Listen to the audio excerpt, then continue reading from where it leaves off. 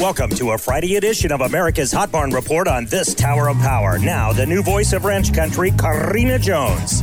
Concentration killed the the cattle industry. Welcome to the special Friday edition of the Hot Barn Report. 2023 will be a new frontier for the cattle industry. Those who have rested on the sage-old wisdom that the market has cycles will probably watch that theory fall off the wall like Humpty Dumpty. The beefread.com made some interesting analysis. To start 2023, USDA choice box beef prices are $14 a hundredweight higher than a year ago, meaning they are at a record high for the first week of January in history. Not bad, right? But fed cattle prices are about $12 cheaper than the all-time high for early January, which was set in 2015. Is anyone else here seeing the disconnect between the wholesale beef market and the live cattle market? We are looking into the crystal ball at a bull market, but is it a big enough bull to fight off inflation, globalization, and the power of concentration? Had it not been for the drought and Mother Nature dealing a major blow to the heart of cattle country, this year would not be spun up to be such a major mover. The shrinking fed cattle and feeder cattle supplies will make life difficult for packers and feeders, both battling with capacity utilization and profits. Packers will fight trying to lose as little as possible,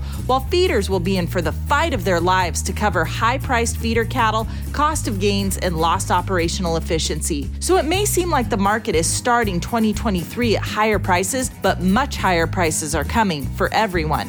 Higher prices are on tap for consumers, grocers, food service too. It's highly probable, given the proven record beef demand for the last 2 years, that wholesale box beef values will spend more time near $300 in the next 24 months than $250, according to the Beef Read. But as I talked about last week, imports are climbing the ladder of U.S. red meat disappearance. When we only have 4 major packers and 2 of them are foreign-owned, their loyalty is not to the American cattle industry, but instead to their own P&L statement. Since packers have about 80% of their cattle needs committed, they're only having to worry about topping off their slaughter schedules. Will that force them to get aggressive in the cash market, or are they scheduling more boats to bring it up from Brazil? Even the USDA is predicting 2023 to see an increased trend in more red meat disappearance coming from imports. This all comes as no surprise to those who have been paying attention. We're going to need more than markets to be bullish in 2023. We're going to need this country to take concentration by the horns to return equity and profitability to rural America. These Diamond Dozen Hot Barns are ready to serve your cattle marketing needs in 2023. Stockman's Livestock, Lemon Livestock, North Platte Stockyards, St. Onge Newell, Platte Livestock Market, Tri-County Stockyards, Torrington Livestock, Creighton Livestock Market, Bassett Livestock Auction Market, Mobridge Livestock, Ogallala Livestock Auction Market, and Presho Livestock. Catch them all on cattleusa.com.